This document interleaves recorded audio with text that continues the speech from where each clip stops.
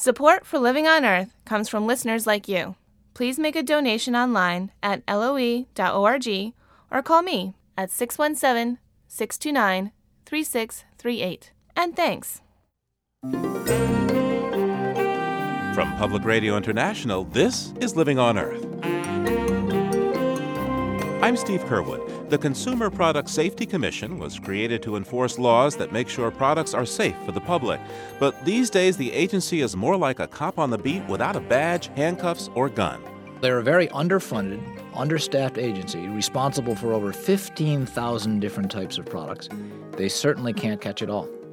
They need better funding and better staffing. Also, best-selling author Alan Wiseman explores what our planet would be like if humans suddenly vanished from the face of the Earth. Is it possible that a civilization as huge and powerful as ours could possibly break down? And, the Mayan civilization lasted a lot longer than ours. It lasted about 1,800 years, and I'm sure they felt as all-powerful as we feel. The world without us and more this week on Living on Earth. Stick around. Support for Living on Earth comes from the National Science Foundation and Stonyfield Farm. From the Jennifer and Ted Stanley Studios in Somerville, Massachusetts, this is Living on Earth. I'm Steve Curwood. Caution, Elmo and Big Bird can be harmful to your child's health. Recently, more than 1 million toys made in China by Mattel under the Fisher-Price label wound up being shipped to the United States. And despite a voluntary recall by the toy maker, more than 300,000 toys with toxic lead paint were put in the hands of American consumers. From children's jewelry to deadly dog food, a rising tide of unsafe products is making its way into the United States. Product Safety Director Don Mays of Consumers Union says a good deal of the problem is with the Consumer Product Safety Commission. That's the federal watchdog agency that's supposed to monitor product imports. It's a very small agency with a staff of just over 400 and a budget, an annual budget of only about $63.5 million. They have enough staff, actually only 15 people, that are actually able to work the ports coming into this country. And so you find that they are not able to screen all of the products to make sure that they comply with our regulations. So they're a very underfunded, understaffed agency responsible for over 15,000 different types of products. They certainly can't catch it all. They need better funding and better staffing. Now, as I understand it, when a whole bunch of popular toys, from Big Bird to Elmo, were in fact discovered to be coated with lead paint, the Consumer Product Safety Commission wasn't even in the position to issue a mandatory recall. What's going on here? Well, actually, at the point of that recall, the Consumer Product Safety Commission was without a third commissioner, which is required for quorum. Quorum's required in order for them to operate business as usual, which would, in fact, give them mandatory recall authority. That situation has been temporarily remedied. It was just announced, a bill was just passed that has given restored full authority to the Consumer Product Safety Commission for the next 6 months. We worry that by the end of that 6 months, they still won't have that third commissioner in place, and we'll be back to where we were just last week. Don, what's going on here? Why is it that the Consumer Product Safety Commission doesn't have a quorum? They have to have a special law passed so they don't have a quorum. Well, they actually advanced one candidate to become the chairman of the Consumer Product Safety Commission. The fellow, his name was Michael Baruti, and he was actually working for the National Association of Manufacturers.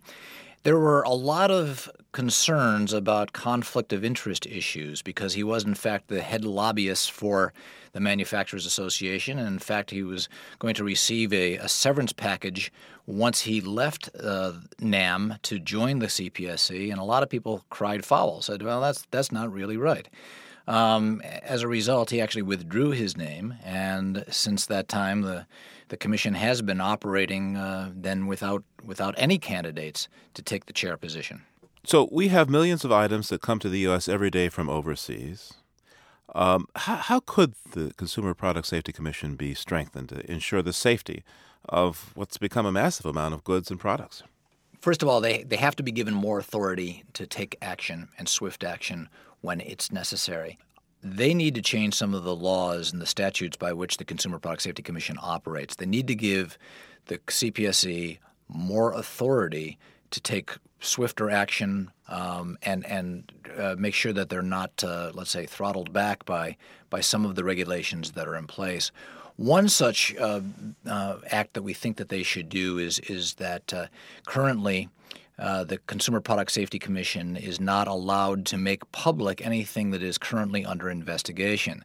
So if they're, let's say, looking at a concern about lead on toys, nobody can discover that until it becomes totally public. So wait a second. You're telling me that Consumer Product Safety Commission starts to investigate something, has probable cause, if you will, and is not allowed to tell the public that there is a concern about a product? That's exactly right. Not until their investigation is complete, and at which point they will take public action on it. If they, in fact, decide to do an investigation and do not take public action, there's really no way to find out what the concern was. So there's no way for the public to even step forward to either corroborate or contest something like that. That's exactly right. One of our concerns is when you looked at the problem with contaminated spinach last year, the spinach contaminated with E. coli bacteria, the FDA made daily, sometimes twice-a-day announcements about the situation, warning consumers about how widespread the problem was and what they should be doing. That was valuable information that probably prevented a lot of people from becoming seriously ill and perhaps even protecting some lives. The Consumer Product Safety Commission doesn't have the same authority to do that, and that is a serious problem because people, while they're doing their investigation, which of course does take some time, people are at risk. Don Mays is Senior Director of the Product Safety and Technical Administration of Consumers Union. Thank you so much, sir. Thank you. For more information about consumer product recalls, go to our website, loe.org. Lead is not only found in certain products from China, but also in old paint, dust, and soil. According to the Centers for Disease Control, African American and Hispanic children have 4 times as much lead in their blood as Caucasian children. Also, American kids of color are 2 to 4 times as likely to visit the hospital emergency room for asthma attacks than their white peers. So, is there a connection? Well, a new study from the New York State Department of Health shows that there is a link between lead and increased allergies and asthma. Joining me now is Dr. David Lawrence, who worked on the study. Hello, sir. Hello. Now, your research is showing that beyond the health impacts we already know about lead, most of which are neurological, asthma is now a concern. What drew you to investigate this possible link?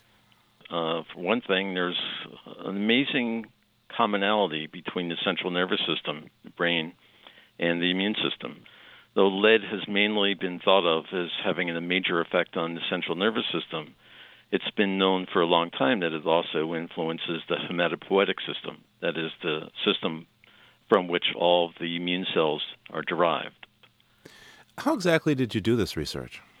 We isolated bone marrow from mice and put it in culture in the presence and absence of factors that would allow the cells to differentiate, to develop into the various cells of the immune system in the presence and absence of lead. So it turns out that when you exposed the cells that were going to develop into certain immune cells to lead, they developed in a way that enhances an allergic response? Yes, so that the type of cell that was derived in the presence of lead has a greater capacity to stimulate an allergic response. Yes. Let's talk about the dosage here. Your study found significant results at exposure levels that are, well, quite a bit higher than the limits for humans that the Centers for Disease Control has set. Yes, they were much higher. What would you expect to see at lower exposure levels? Well, when we're doing these types of research experiments, we usually use higher doses for a shorter period of time because we're impatient and can't wait as long as it might take in the regular environment to produce a response. The doses we were using are much higher. But we've also seen effects of lead on the developing immune system at much, much lower doses as well. I'm seeing that African American and Hispanic kids visit the emergency room for asthma attacks 2 to 4 times more often than Caucasian children. And also seeing that, according to CDC anyway, that children in these minority groups also have blood levels of lead that are 4 times higher than white children. So there's a correlation here? Yes. I mean, it's mostly housing. But there's a correlation also in terms of what causes allergic responses. Stress in and of itself can enhance allergic response. We also know that there's more overall stress in lower socioeconomic stratum.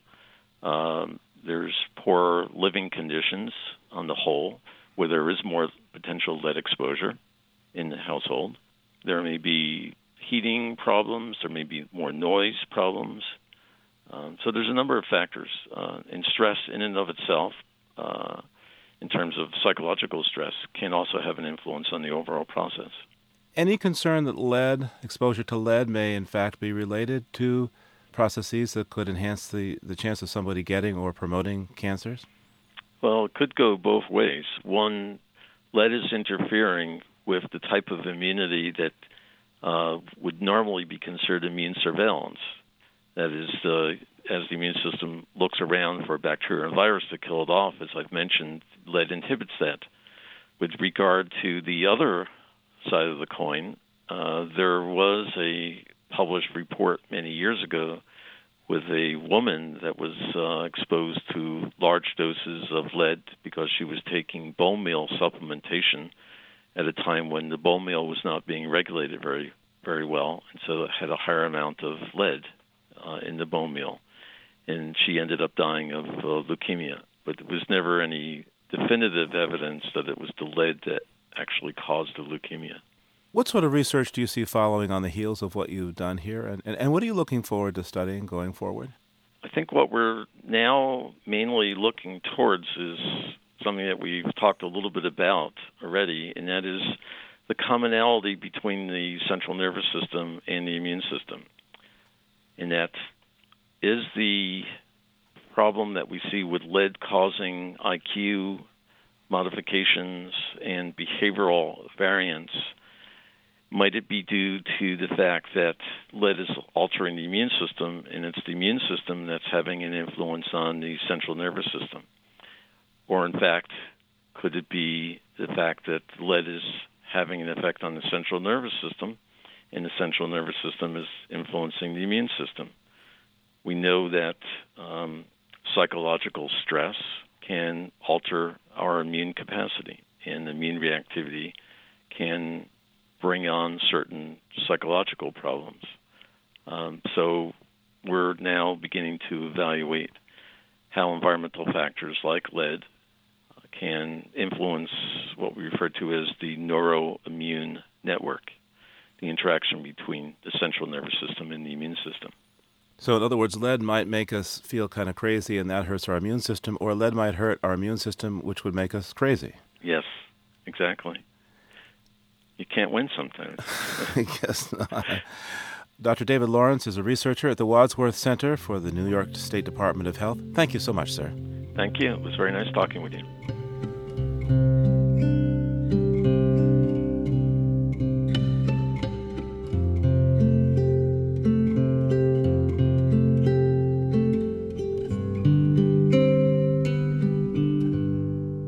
Coming up, imagining the collapse of civilization as we know it. What? No Starbucks?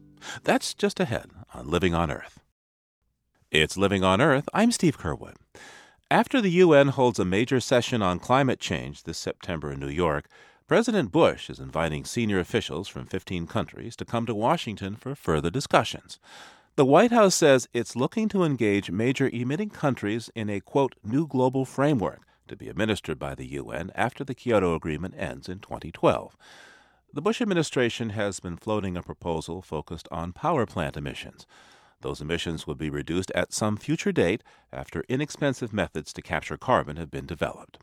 Meanwhile, European nations are calling for tighter mandatory caps on virtually all sources of global warming gases, while the Japanese want the overall emissions cut in half by the year 2050. Ivo de Boer heads the UN Climate Change Secretariat, which is based in Bonn, Germany. Mr. de Boer says he welcomes the Washington meeting and is hoping it will result in meaningful action. The fact that the President has announced this initiative is very important because it also puts the spotlight on him in terms of what is he going to deliver. He's indicated that he doesn't like the approach that has been advocated by a number of countries, including the Europeans. He has his own views on what is the right approach. And my sort of feeling is, well, fine, everyone's entitled to his or her view. We're trying to launch a process. Let's see what this delivers. Well, the U.S. has refused to accept binding limits on greenhouse gas emissions. The Bush administration has been quite outspoken about this. The proposals that are on the table envision binding limits on greenhouse gas emissions. How do you close that gap? Well, I think we're in a bit of a dilemma in a way. I mean, we've heard very clearly from U.S. representatives that they feel that engagement from big developing countries like China and India is essential for the U.S. to step forward. And conversely, we've heard China and India saying that it's essential for them in stepping forward that the U.S. should also engage. So you need an engagement from both rich and poor countries. The second dilemma is that China has indicated it's got economic growth and poverty eradication goals. So has India, so have a number of other developing countries. And they need incentives for them to act on climate change. That takes you to the next dilemma, which is that I think some U.S. officials have indicated that they don't feel a climate change agreement should be about subsidizing the Chinese to take jobs away from Americans. And that then takes you to the question of how can the carbon market then help to get you out of those dilemmas. And I think all of that can only come together through an approach whereby countries have internationally agreed commitments and have internationally agreed to work together. That certainly is a Gordian knot you've tied there, haven't you? Well, I also tried to untie it. I don't have the feeling that it is feasible, realistic, to expect China, India, Brazil, Indonesia, developing countries to accept legally binding targets to reduce their emissions because they have to grow their economies. They have to eradicate poverty. What I do see those countries perhaps being willing to do is to limit the growth of their emissions and to improve the energy efficiency in certain sectors of their economy and to improve vehicle standards, those kinds of actions. Now, the U.S. does not have a seat at the table in the Kyoto process. It never acceded to it. It is, of course, part of the Framework Convention on Climate Change. To date, how well is the U.S. observing its obligations under that original framework? Well, the original obligation under the convention was that industrialized countries would reduce their greenhouse gas emissions to 1990 levels by the year 2000. Actually, that was incidentally a non-legally binding international commitment that they were supposed to meet 7 years ago. Only 7 industrialized countries actually met that commitment, and the U.S. is not one of them. In the last round, that is the Kyoto process, the Japanese, in the end, set the middle ground for what was agreed there. To what extent do you think the Japanese position is the middle ground for the present round of negotiations? That is, this notion of having emissions by the year 2050, but not saying exactly how that would be done? Well, I think setting a long-term target and not say how you intend to achieve it is not a great deal more than empty talk. And now the question is whether it's at the President's meeting or at the table of the United Nations is how are we going to get there and how are we going to make it feasible and affordable for all of us to contribute to achieving that goal. We'll be watching this space closely, I'm sure. Yes, I certainly will. Evo de Boer heads the UN Climate Change Secretariat in Bonn, Germany.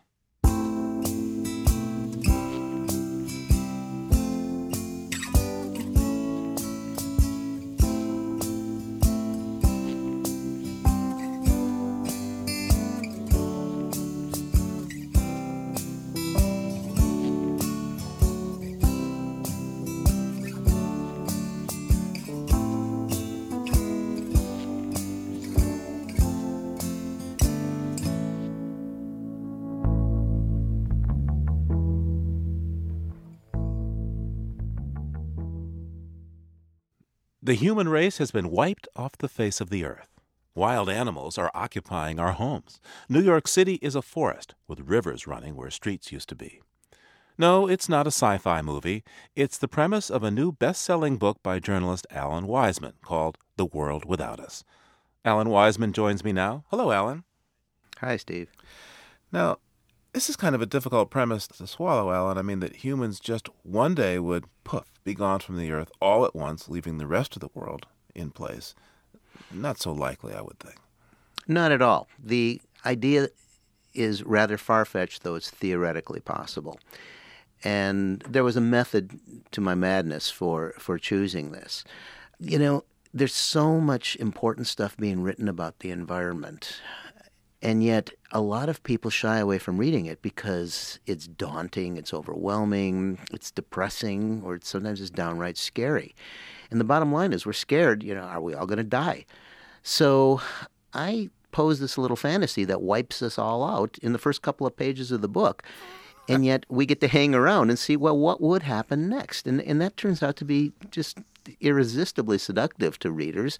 It's kind of fun. You're not worried about death because it's assumed, that this is a fait accompli. And, up to that point, it's kind of science fictional. But from then on, some very deep research all over the world revealed to me and many, many surprising things about what would happen. How long would it take nature to wipe out all our traces? Or could it? Have we done some indestructible things? How would the rest of nature respond without our daily pressures? What have we set in motion that would take a long time to wind down? So, at the very beginning, what happens a day after humans are gone from the planet? Well, a day after humans are gone, all of our best efforts to hold nature back so it doesn't tear our stuff apart, it just gets underway.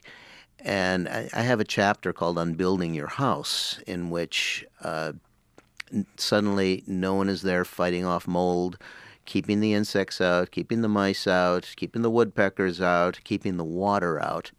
Pretty soon, water will be just undermining all kinds of things. Pipes will break if you live in an area that freezes.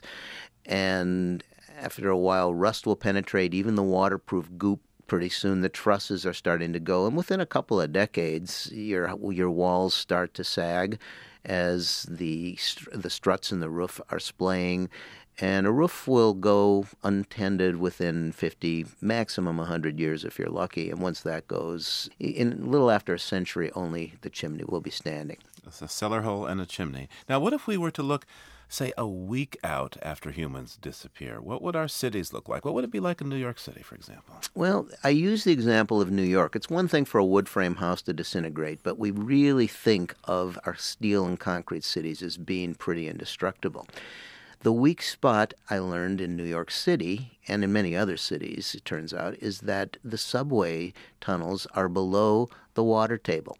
So the subway engineers have to contend with, even on a sunny day, about 13 million gallons of water that are rushing around trying to fill up the subways. They have nearly 800 pumps under New York to send that water uphill, pump it into the sea. If they weren't there, or if no one were manning our power plants, the power would go off, the pumps would go off, the subways would fill with water just within the first week, within the first few days. And then the columns that are holding up the ceilings, which are essentially the streets, would begin to rust. And within 15, 20 years, they would be decomposing enough that they would be buckling and the streets would start to cave in. And eventually, as they collapsed, we would have rivers on the surface once again. The 456 line underneath Lexington Avenue would basically restore a river that once ran there. The Lexington Avenue River, huh?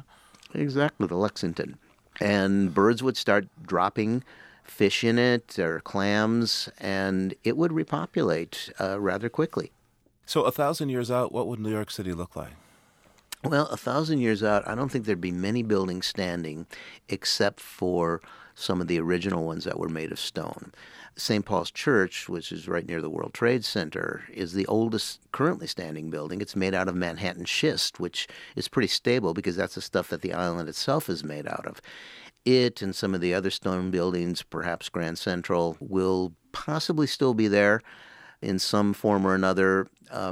Some of our glass and steel buildings will really have fallen apart by then. Eventually, of course, all of New York will be scraped away by the next glacier that comes. Now, we may have held off the next glacial age by packing our atmosphere with a lot more insulation these days. But sooner or later we will have glaciation. And, New York 12,000 years ago had just been scraped clean. And as that glacier receded, Homo sapiens followed it in, and a forest regrew there. I think that nature is very patient, and gradually it'll restore things. Alan, in your book, you try to imagine what might have caused the sudden demise of the Mayan civilization in Central America. What happened there? What can we learn from them? Well, I inserted that into the book because at a certain point, I think we needed a reality check. And is it possible that a civilization as huge and powerful as ours could possibly break down? And, the Mayan civilization lasted a lot longer than ours. It lasted about 1,800 years, and I'm sure they felt as all-powerful as we feel. And yet, a brilliant archaeologist, Arthur Demarest from Vanderbilt, has been studying it for over 20 years, and he showed me how at a certain point, the Mayan who lived more in harmony than probably any other civilization with the rainforest, they had crops that were interspersed with forest, that they started getting top-heavy.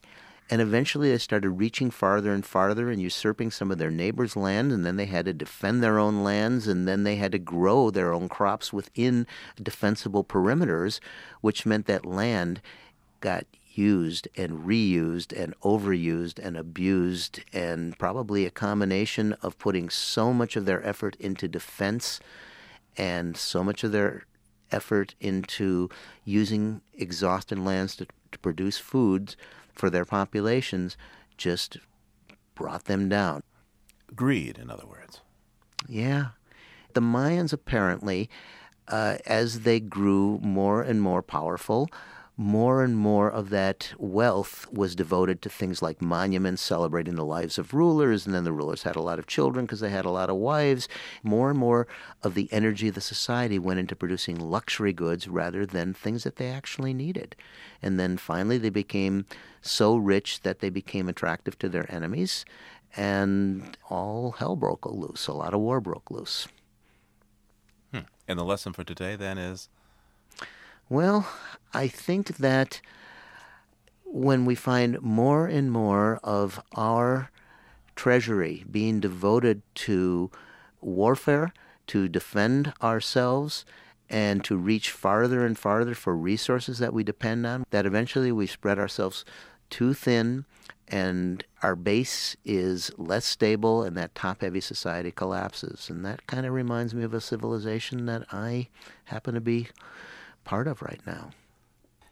So, Alan, the premise of your book is that all humans disappear from the planet, but my guess is that there are a number of forces that could radically reduce the number of humans on the planet rather abruptly.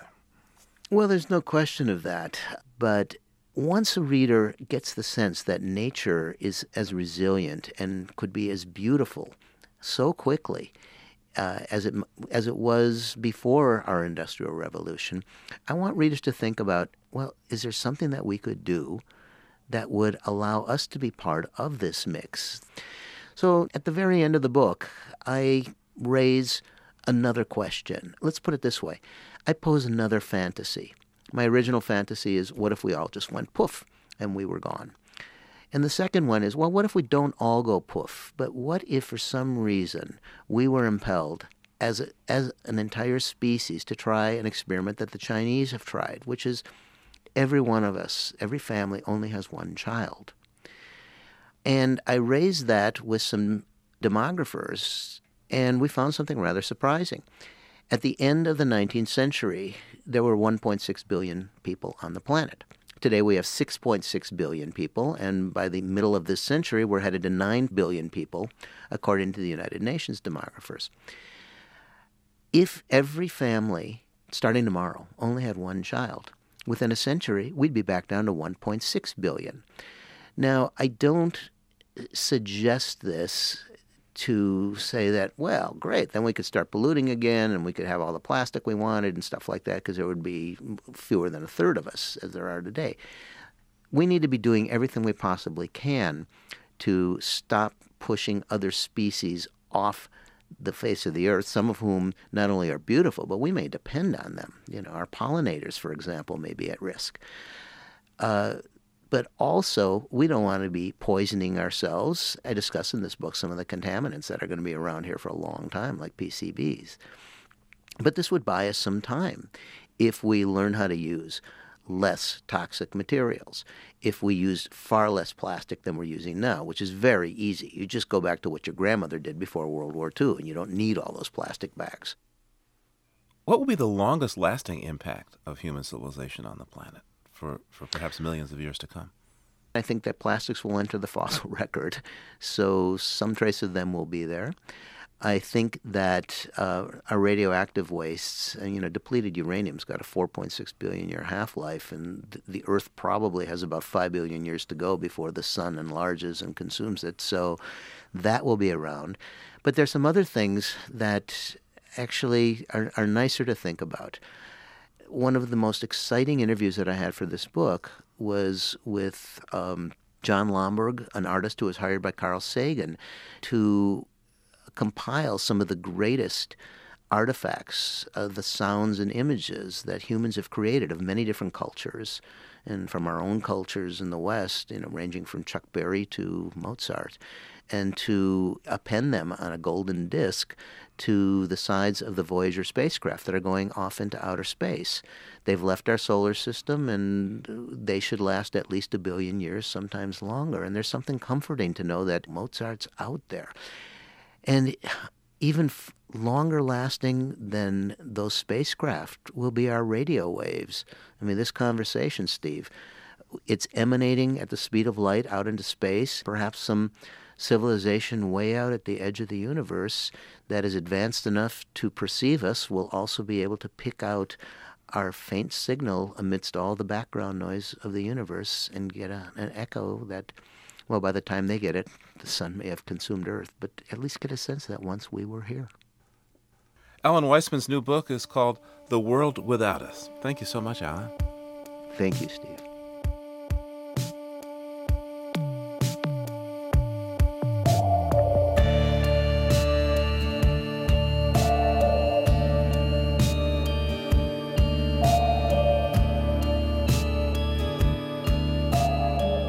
Just ahead, the mystery of barn owl roadkill.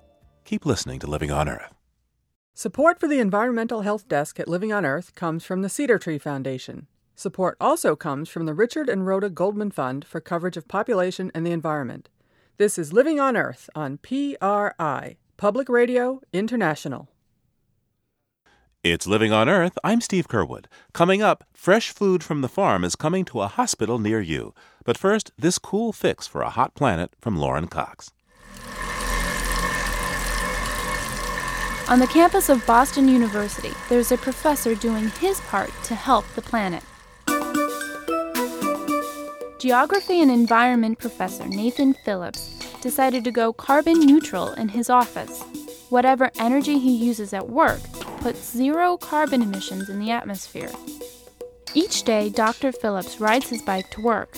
When he gets there, he hooks it up to a generator attached to a battery and pedals, powering his office.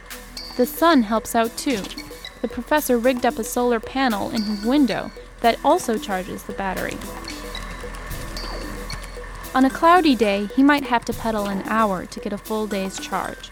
When the sun is out, it's only 30 minutes. It works for me, and it's easier than you would think to type while you're pedaling. To lower his carbon footprint and lighten his load, Dr. Phillips has energy-efficient, compact fluorescent desk lamps. He works on a laptop instead of a desktop to save even more power. For his efforts, Phillips saves Boston University about 30 cents a day on its electric bill. And he saves time, too. When his battery gets low, he removes the bike's handlebars, mounts his laptop to the stem, and pedals his way through email. Perhaps his next step will be to make the classroom carbon neutral and have his students pedal their way through his lectures. That's this week's Cool Fix for a Hot Planet. I'm Lauren Cox. If you or someone you know has a cool fix for a hot planet, please let us know. Call our listener line at 800-218-9988. That's 800-218-9988. Or email coolfix, all one word, at LOE.org. That's coolfix at LOE.org. It usually happens on a lonely highway late at night. Suddenly, something ghostly white flashes through headlights. That apparition could very likely have been a barn owl, and odds are it didn't survive the encounter.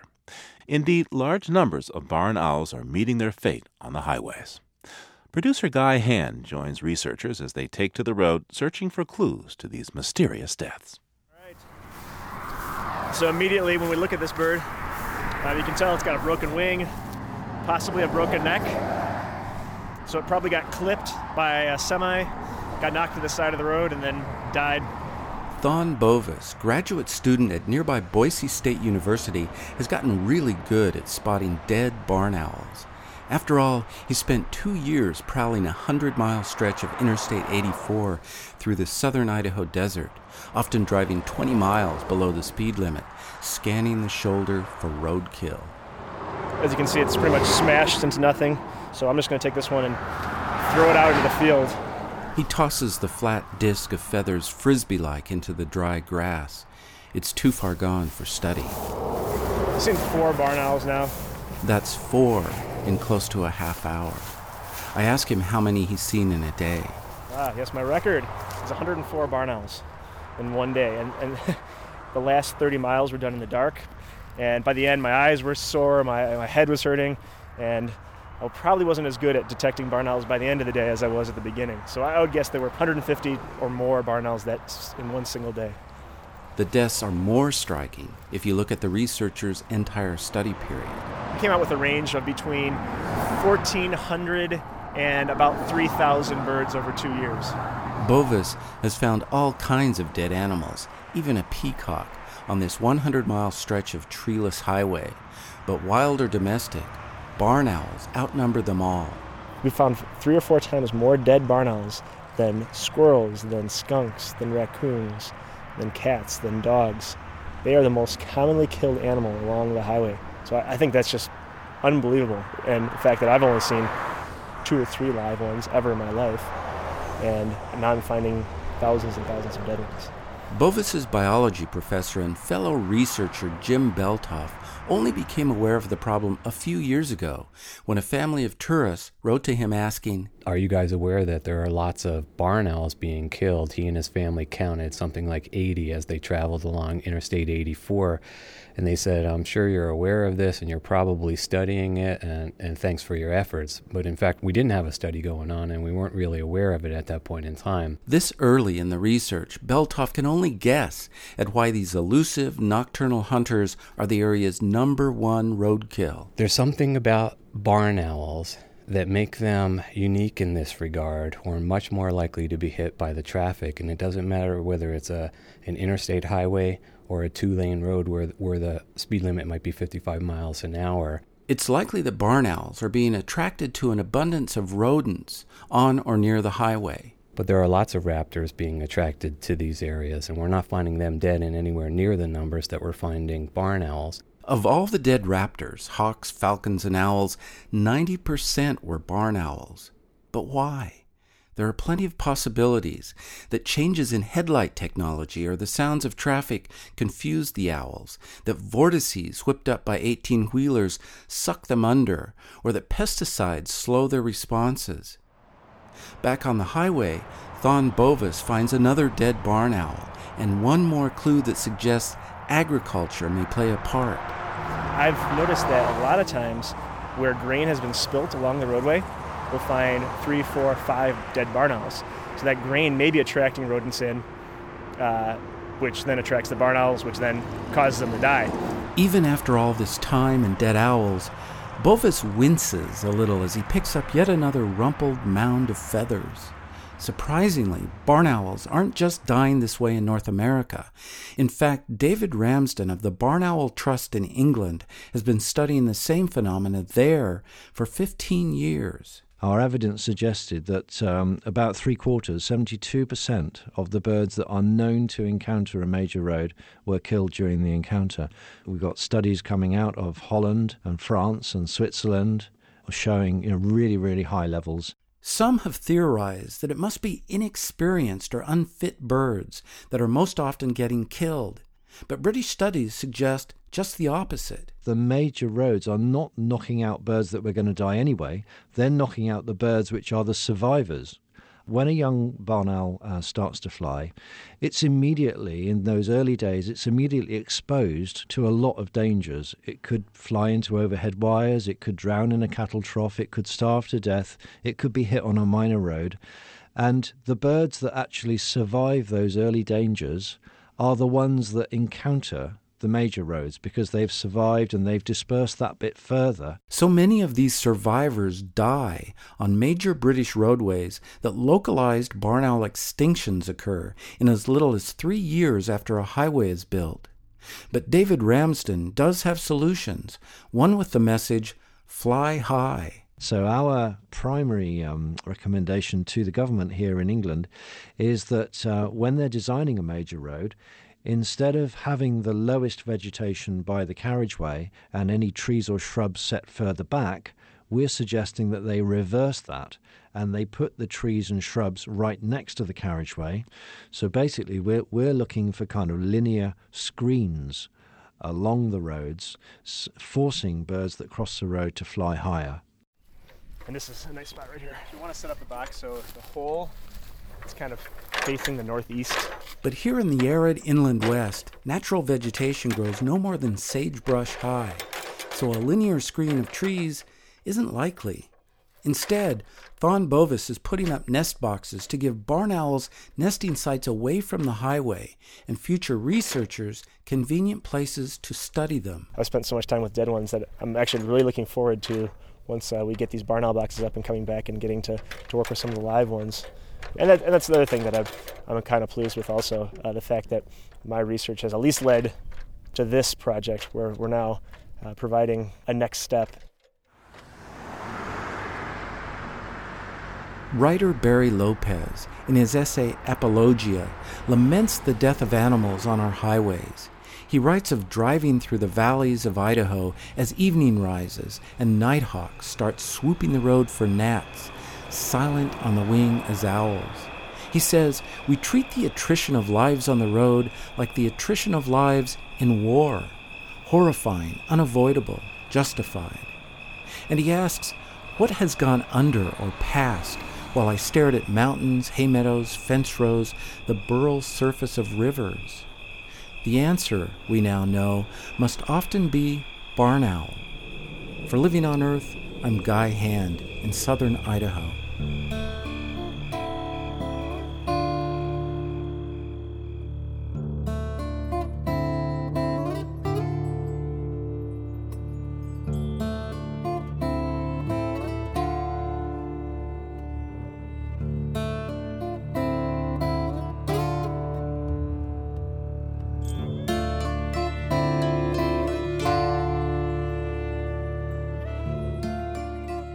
The trend toward locally grown food is moving beyond private kitchens and into some large institutions as well. The potential market is huge. For example, U.S. hospitals spend some $12 billion a year on meals, and in recent years, many hospitals have been trading in their bland and basic menus in favor of distinctive cooking that draws heavily on local sources of food. This not only offers healthier, better-tasting fare, but also cuts down on carbon emissions from transportation. Living on Earth's Ashley Ahern has our story from Springfield, Massachusetts. At Great Meadows Fruit Farm in western Massachusetts, you won't find real birds if farmer Joe Sikowski has anything to say about it. That's a distress call. That's supposed to tell the little birds that would come out to eat the blueberries and the raspberries and the cherries that they should just get out of here. So, Joe, this isn't a real bird that we're hearing? No, that's a recorded bird. Are these real fruit? This is real fruit with fake birds singing. The fruit is most definitely real. Pale pink peaches just starting to blush with ripeness hang from the fruit trees on Joe's 300-acre farm. The branches really couldn't hold anymore, and we've already thinned them twice. They're going to fatten up a little nicely in the next week. Look at how beautiful that is. At Great Meadows, Joe Sikowski grows 14 different fruits and vegetables. Over the years, he's always sold to local markets or let people come and pick the produce themselves. But he's got a new customer now, and business is booming. Well, today their order was for raspberries and blueberries. Earlier in the week, they took a number of different things like cucumbers and zucchini squash, sweet corn cabbage, things like that. They is the Bay State Medical Center, about 20 miles down the road. It's the biggest employer in the city of Springfield. Since Joe Sykowski started selling fresh produce to the hospital, his sales have gone up by 20%. But more than boosting his income, the steady demand for produce from Bay State has afforded Joe a new lifestyle. He can now work year-round thanks to new greenhouses. I don't want to be seasonal any longer. There's a line in a blues song, the world sure turns cold when you lose your cash flow. And I really don't want to lose my cash flow. I want to have a steady business that can provide for my family. It's lunchtime, and people in scrubs are loading their trays at a buffet counter 20 miles down the road. My name is Dick Callahan. I'm the executive chef at Bay State Medical Center. We're in the north cafeteria of the hospital. One of the areas that we focus on a lot is the saute station. Today we're featuring the local summer squash zucchini, native tomatoes, and fresh basil with salmon in a very light broth. That sounds like the Ritz, not a hospital. It isn't the hospital, and that's what we want. We want people walking out of here thinking that it's something other than what they're expecting. Dick Callahan and his team serve 5,000 to 6,000 meals a day.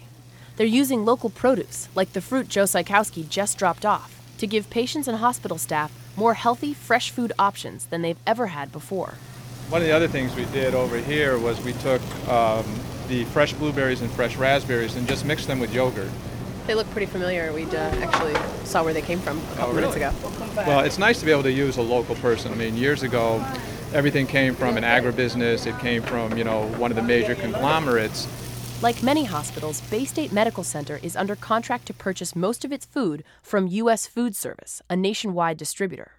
But in the past year, the hospital has spent close to $500,000 on produce and supplies from local farms and distributors, like Great Meadows.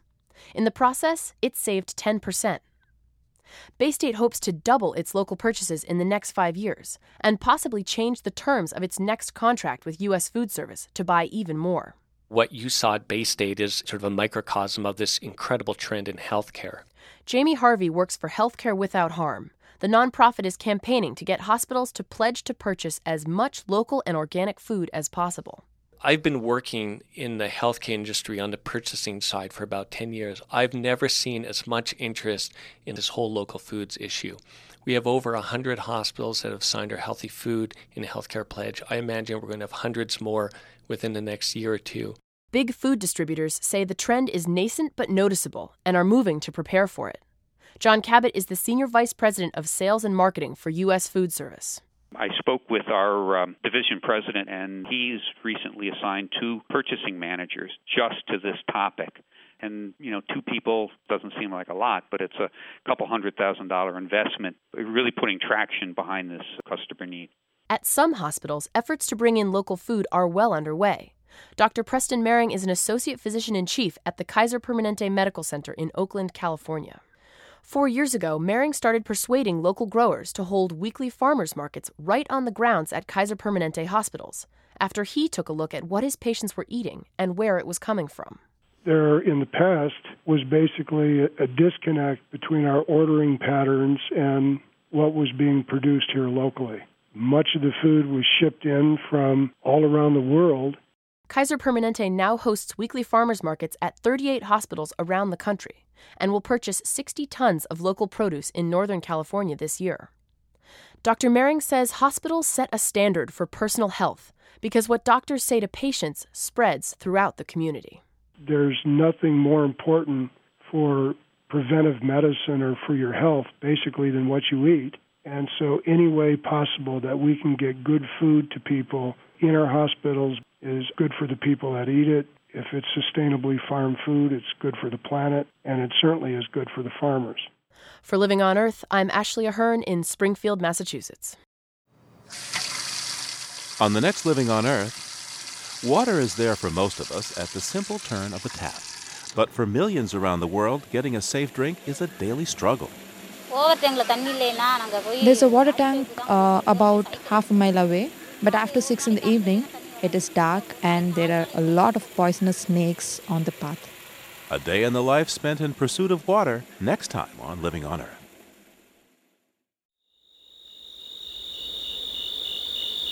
We leave you this week in A Midsummer Night's Dream.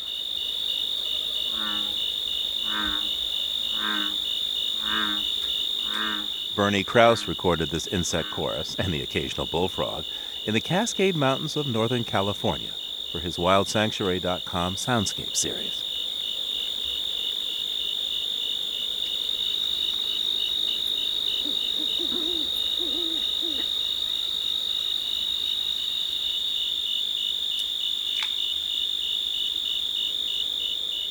You can hear our program anytime on our website or get a download for your MP3 player. The address is LOE.org. That's LOE.org. You can reach us at comments@LOE.org. Once again, comments@LOE.org. Our postal address is 20 Holland Street, Somerville, Massachusetts, 02144. And you can call our listener line anytime at 800-218-9988. That's 800-218-9988. Living on Earth is produced by the World Media Foundation. Our crew includes Ashley Ahern, Eileen Belinsky, Bruce Gellerman, Ian Gray, Ingrid Lobet, Andrea Smarden, and Jeff Young, with help from Bobby Bascom and Kelly Cronin. Our interns are Lauren Cox and Amy Fish. Aaron Reed engineered this week's program. Allison Lirish-Dean composed our themes. You can find us anytime at LOE.org. I'm Steve Curwood. From all of us here at Living on Earth, thanks for listening. Funding for Living on Earth comes from the National Science Foundation, supporting coverage of emerging science, and Stonyfield Farm, organic yogurt and smoothies. Stonyfield pays its farmers not to use artificial growth hormones on their cows.